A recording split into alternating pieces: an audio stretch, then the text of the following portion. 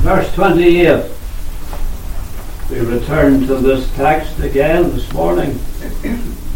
And Peter answered him, said, Lord, if it be thou, bid me come unto thee on the water. I just want to go over the introduction of the first point briefly that we dealt with last week. As we know that the Lord Jesus, wherever he went, he had multitudes following him. They followed him because they wanted to hear him preach the Word of God. And what a privilege that must have been. What an experience that must have been. For we know it said of him, never man spake like this man. Others wondered and marveled at the gracious words that came forth out of his mouth. The multitude gathered not only to hear him preach the Word of God. We know the multitudes were there, bringing their sick with them, that the Lord might heal them.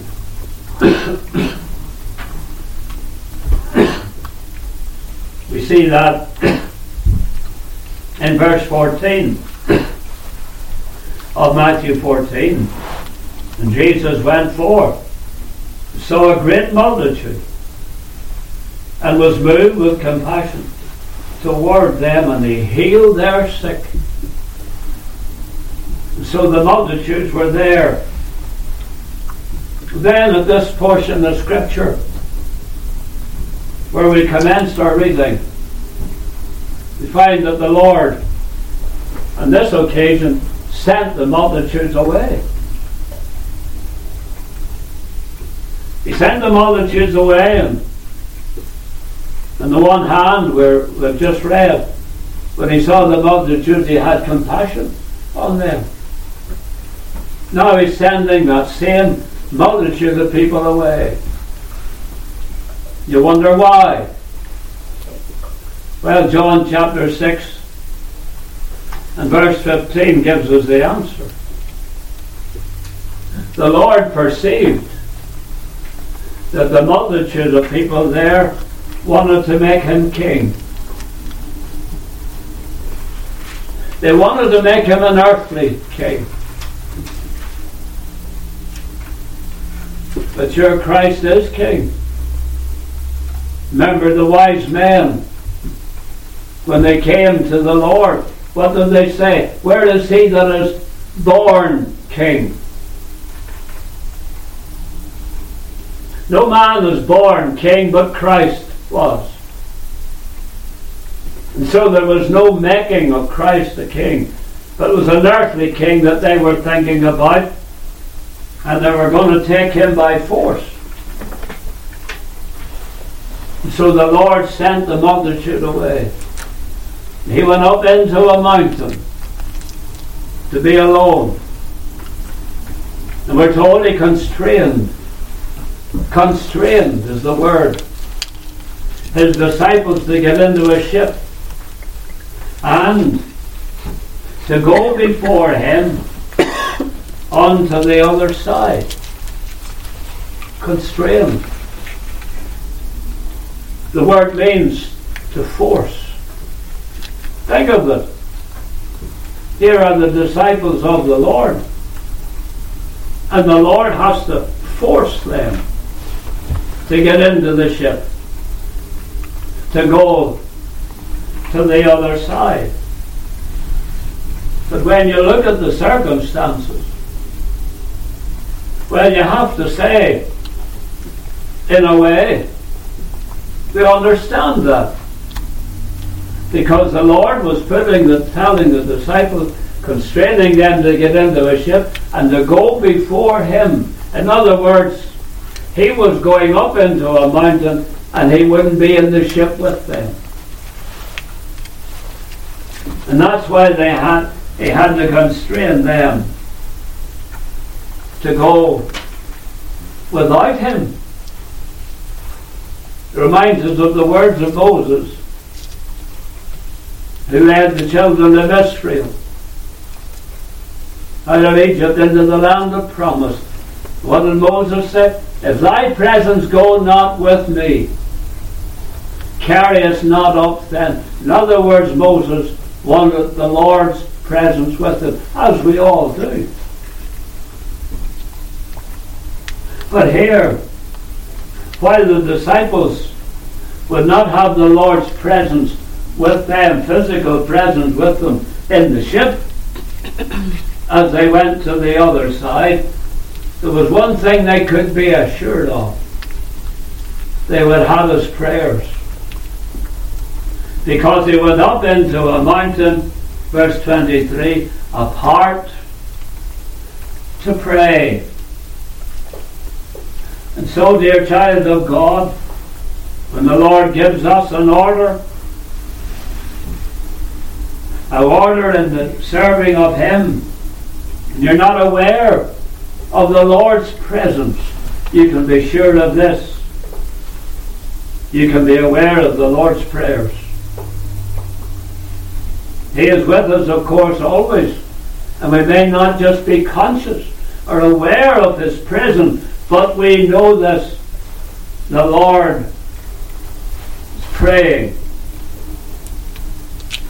And we have his prayers.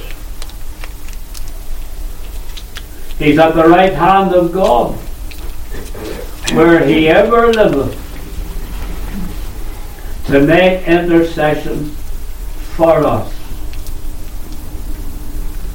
And certainly the disciples felt the absence of the Lord's presence that night. In verse 24, and the ship was now in the midst of the sea, tossed with waves, for the wind was contrary. Notice those disciples. The wind was contrary. In other words, they were in a ship and the wind was against them. They were struggling against the wind. We all like to have the wind at our back, as we often say. But then there are those times when our storms in life, the wind's against us, and we're struggling to make any progress or headway. And we feel like Jacob when he said, all these things are against me. Well, the disciples here struggled in the midst of this storm. But it was just then that the Lord came to them. It's not just typical of the Saviour. When you're struggling, the Lord will come to you. Bless his name. I want you to notice, first of all, the coming of the Saviour. It must have been a frightening experience for those disciples. They were there, alone in the ship, struggling against the wind that was contrary, blowing against them. And John gives us another detail. It was now dark, and Jesus was not come to them. John 6 and 17. That's right, when things seem to be against us, when we're not too sure where the Lord is, then everything seems so dark. Dark. We wonder when the sun, as it were, will shine again.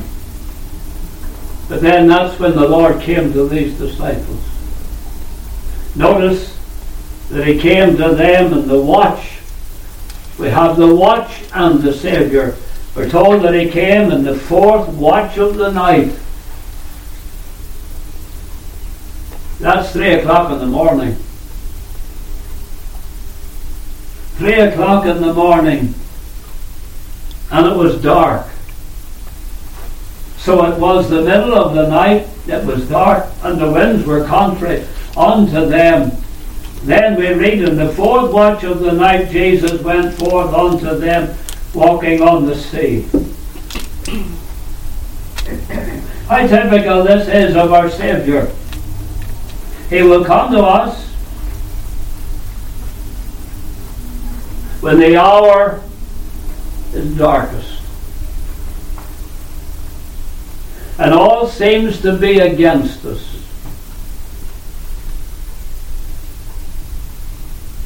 But He will not leave us.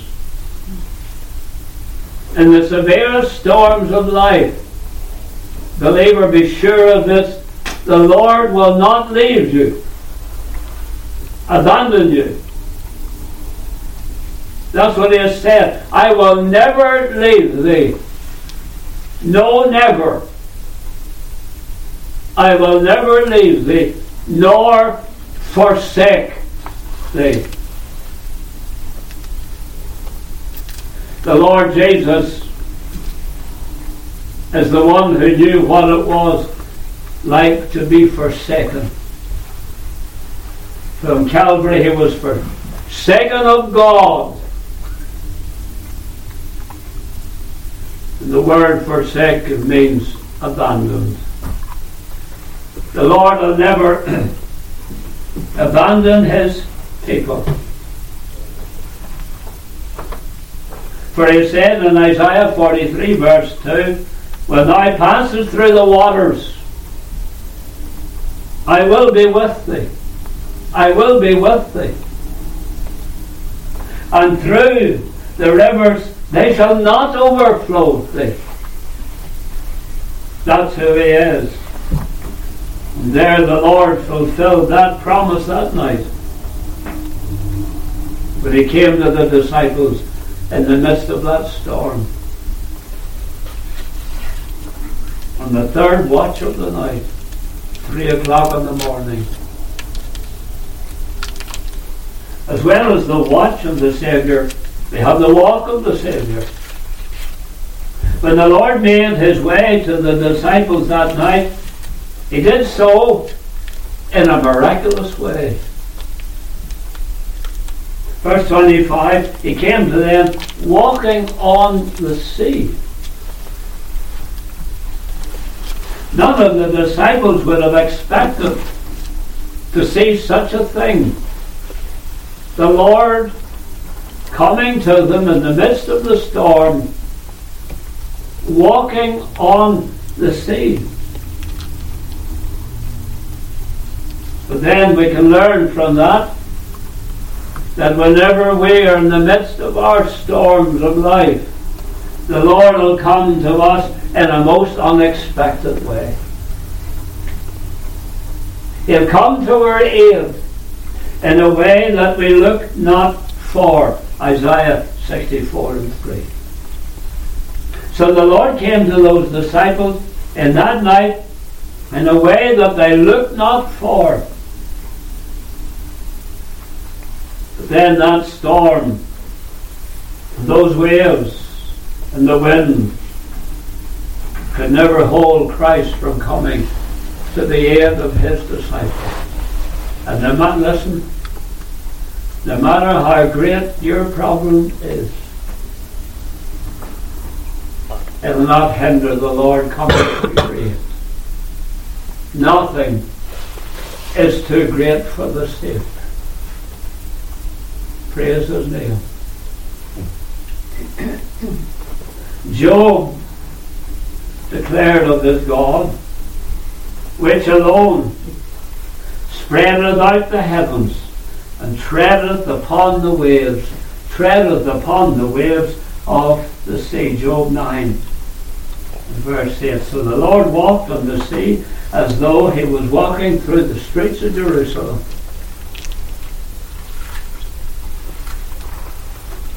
Why was He able to do so? Why could the Lord walk upon the sea? Answer simple. Because He's God. Why? Sure, He created the sea. He created the sea. He created all things. And so being able, after creating the sea, he's able to walk on the sea. Made his way to the disciples. As well as the watch of the Saviour and the walk of the Saviour, you have the word from the Saviour. Verse 26, walking on the sea, they were troubled and cried out for fear. Then we read, but straightway Jesus spake unto them, saying, be of good cheer, it is I, be not afraid. That's a lovely sentence there. Straightway. So the disciples were afraid. But then it says, straightway. In other words, immediately Jesus spake unto them, saying, be of good cheer. Believer, how often in the midst of the storms of life has a word from the Lord brought you good cheer? It has cheered you up, hasn't it? It has lifted your spirits. They were troubled. They were afraid. But the Lord had a word for them. Over the years of your Christian experience, how often have you experienced that? The Lord had a word for you. It's as if it was as if that verse of Scripture was written specifically for you. It met your need. The Lord had a word for these disciples. But what the Lord said to them ought to have cheered them all the more. We pointed this out last week. There's no harm to look at it again and again. Because the Lord said, be of good cheer. It is I, be not afraid. It is I. That's how we have it here in our English translation in the Authorized Version. It is I. Those words mean I am.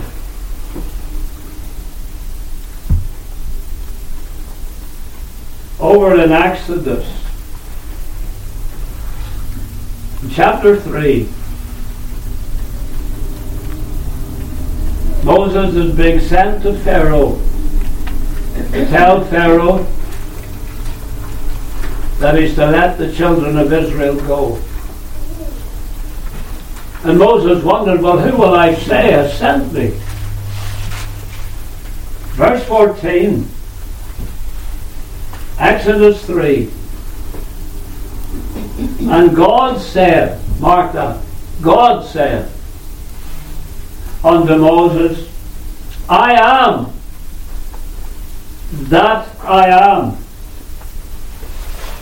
And he said, thus shalt thou say unto the children of Israel, I am has sent me unto you. I am. Notice the letters are capitalized. Notice again who said that. God said it. God said, I am. And when the Lord came to the disciples that night walking on the sea, be of good cheer. It is I. Be of good cheer. I am.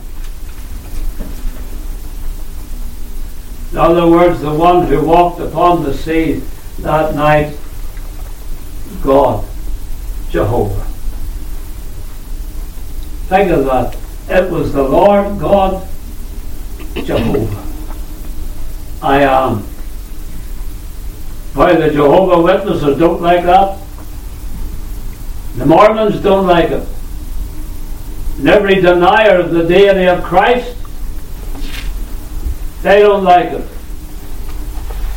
But the Lord, remember the Lord Jesus himself said to the Pharisees, Jesus said unto them, verily, verily. Remember, verily, verily, the word means truly. So the Lord's emphasizing something. Truly, truly, I say unto you, before Abraham was, I am.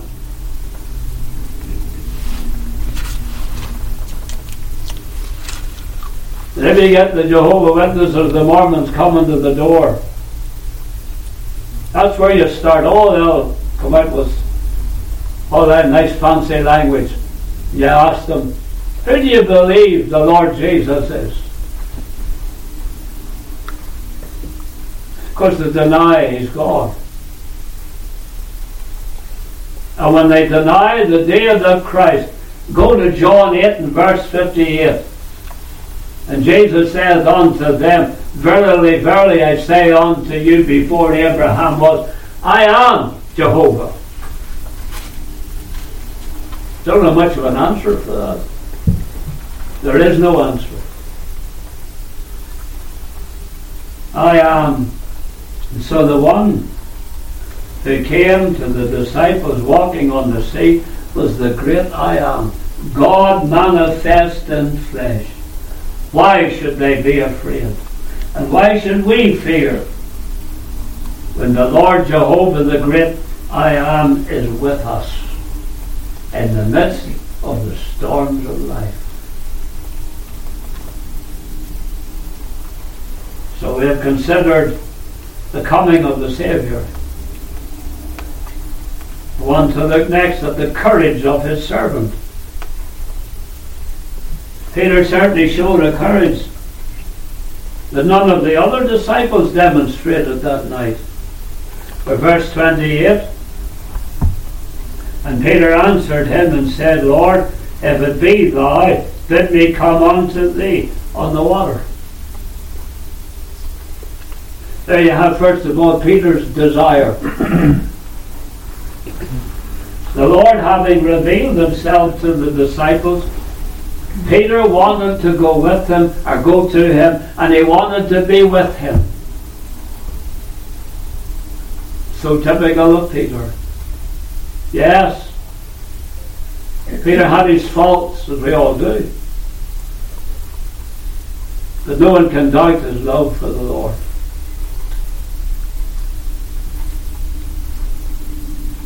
The Lord having revealed himself then to the disciples, as I said, Peter wanted to go to him. That would be natural for any servant, for any child of God. In the midst of the storm, where do you want to be? You want to be near Christ. You want to be near the Lord. Notice what he said, Lord, if it be thou, bid me come unto thee. I want to be with thee. There you demonstrates his passion. Bid me come unto thee. He evidently wanted to be near the Saviour that he loved. And when storms come upon us, not where we want to be. We want to be near the Lord. Oh, we want to be near the Lord.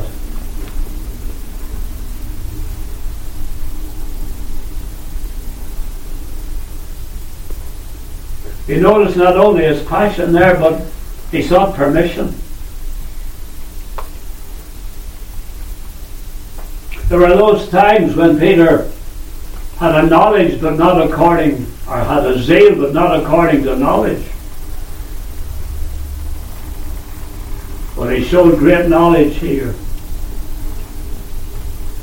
He sought permission to get out of the ship and go towards the Lord.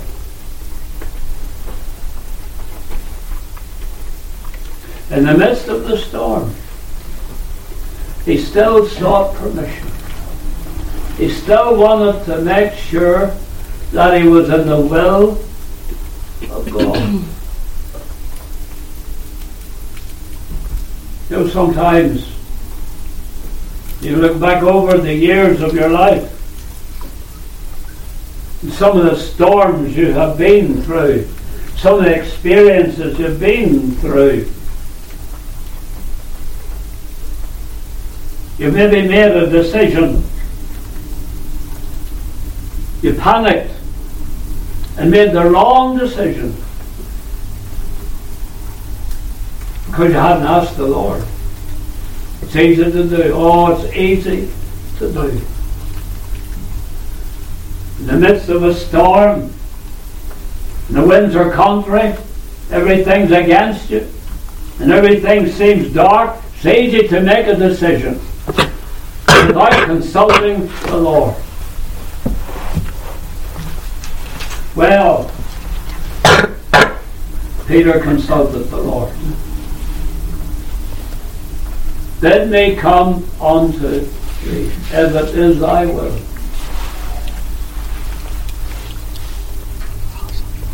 So always remember the words of Paul or Saul of Tarsus. Lord, what wilt thou have me to do? So the Lord gave Peter permission to come to him in verse 29, and he said, come. There's a series of messages. The number of times in the Gospels you read of the Lord Jesus saying, come. You know, when anyone wants to be near the Lord or wants to go to Christ, the Lord will always say, come. Doesn't matter who that person is. Come unto me, all ye that labour and are heavy laden, and I will give you rest. Come. Come and take of the water of life freely. Come. Peter wanted to be near the Lord, and the Lord knew that, and so what did the Lord say? The Lord said, Peter, come. Come. And he's going to walk, get out of the ship, and go walking towards the Lord. The Lord had revealed himself to Peter as the great I am. And what was Peter doing? He was really trusting the Lord as the great I am to keep him from sinking. That's when he wanted to go to the Lord. After the Lord revealed his identity to Peter, he believed God, the Saviour, would hold him up.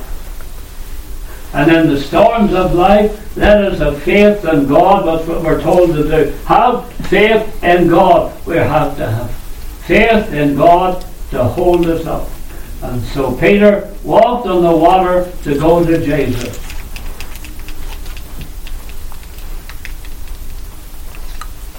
Something here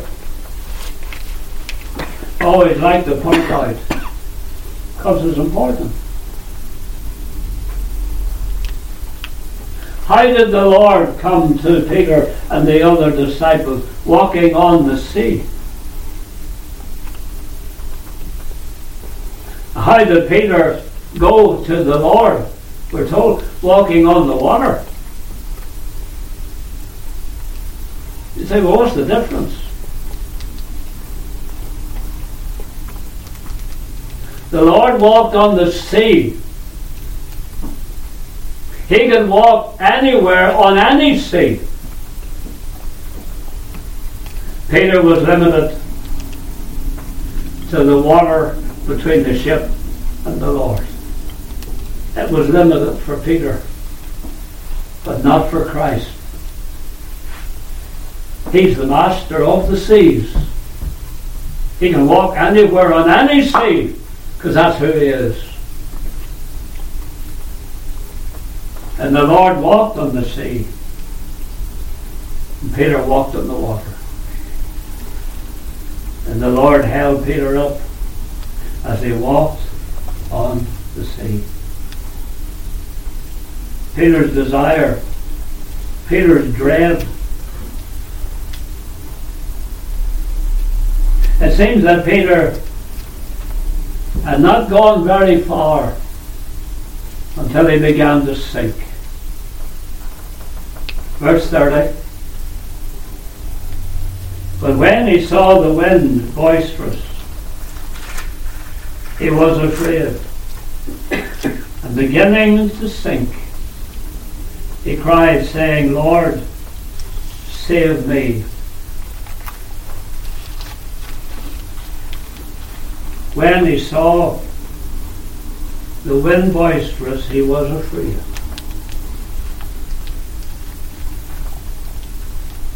What had Peter done? Well, it has been preached on many, many times in this portion of Scripture. Why did he begin to sink? Because he took his eyes of the Lord. He took his eyes of the great I Am. He took his eyes of the Saviour and put his eyes on the sea and the waves. He took his eyes of the Lord. It's always a mistake, no matter what our circumstances. It's always a mistake to take your eyes off the Lord. Isaiah 40, verse 25 and 26. To whom then will ye liken me? Or shall I be equal? Saith the Holy One. Lift up your eyes on high, and behold, who hath created these things, that bringeth out their host by number. He calleth them all by names, by the greatness of his might. For that he is strong in power, not one faileth. What did the prophet say? Lift up your eyes on high. Keep your eyes on the Lord.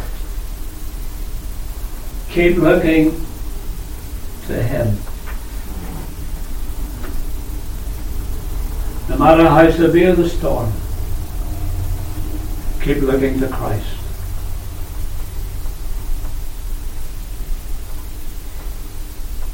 Samuel Rutherford, I quoted him before, Reverend Samuel Rutherford said, he said, when I look at Christ, I can look my eyes away.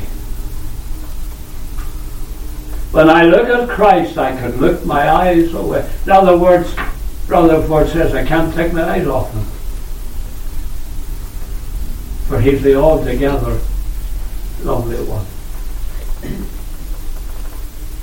Peter's desire, Peter's dread, Peter's deliverance. As Peter began to sink in the midst of the storm, he did the only thing he could do. He prayed. And verse 30, and when he saw the wind boisterous, he was afraid, and beginning to sink, he cried, saying, Lord, save me. It was a short prayer, no doubt a sincere prayer, and having prayed, Lord, save me, that means that he had looked again towards the Saviour. He had looked to the Lord. He looked away from the storm and fixed his gaze upon the Lord, who is able to save to the uttermost all that come unto God by Him. And of course, his trust was not misplaced, and we put our trust in Christ. It's never misplaced. For the Lord answered that short, sincere prayer of Peter. Verse 31, and immediately Jesus stretched forth his hand and caught him. No, the Lord wasn't going to let his servant sink. Just as David said, thy right hand holdeth me. Psalm 63 and 8. And again he said, now I know that the Lord saveth his anointed. He will hear him from his holy heaven with the saving strength of his right hand. But you notice something else there.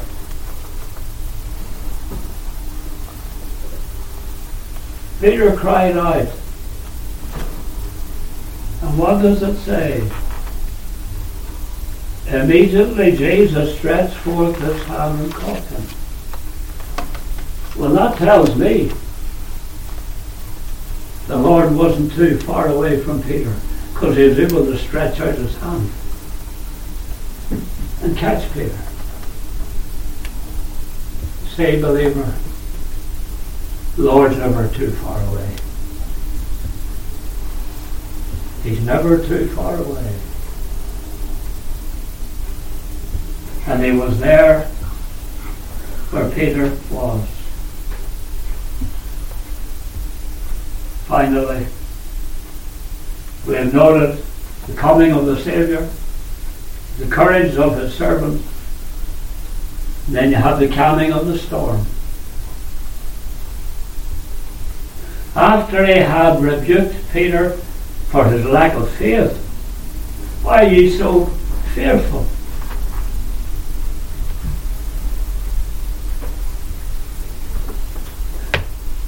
The Lord brought his servant into the ship again. And what was the immediate effect? Verse 32. And when they were come into the ship, the wind ceased.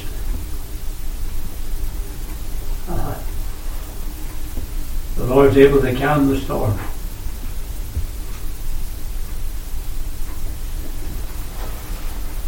Over in Mark's Gospel, chapter 4,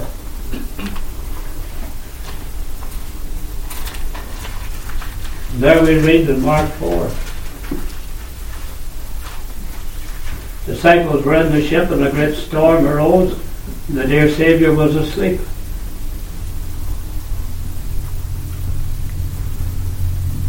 You know, they said something terrible to the Lord. We read there in Mark 4, verse 38, at the end of the verse, they came down to him and said, Master, carest thou not that we perish? Not a terrible thing to say. Nobody cared for those disciples more than the Lord did.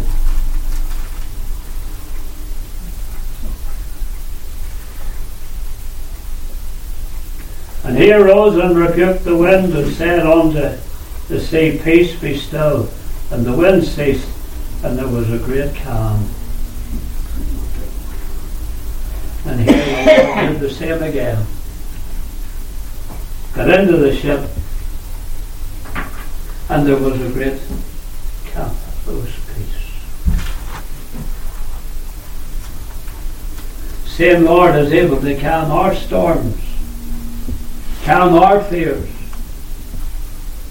cause that wind that is contrary to cease. That's who he is.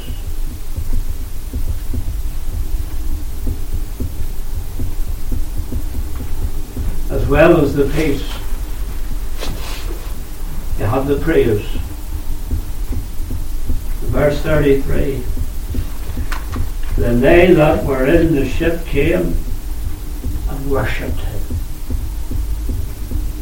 saying, Of a truth, thou art the Son of God.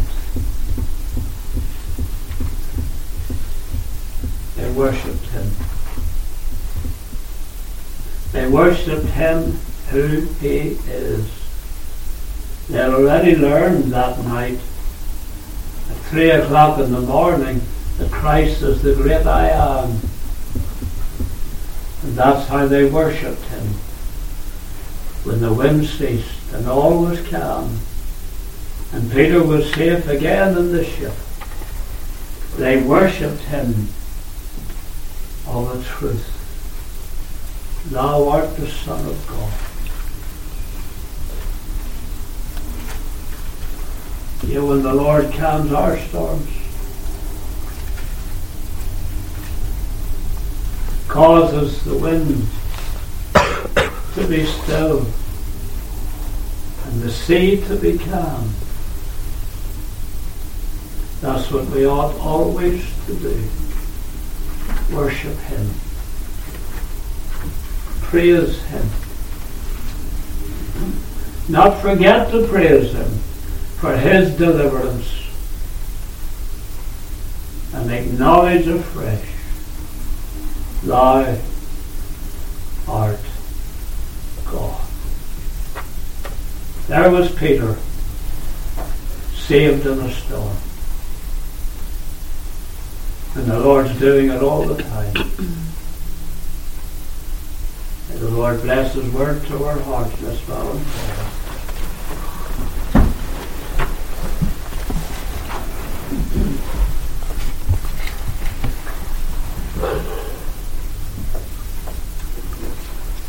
Dear Lord, thank thee for help given today.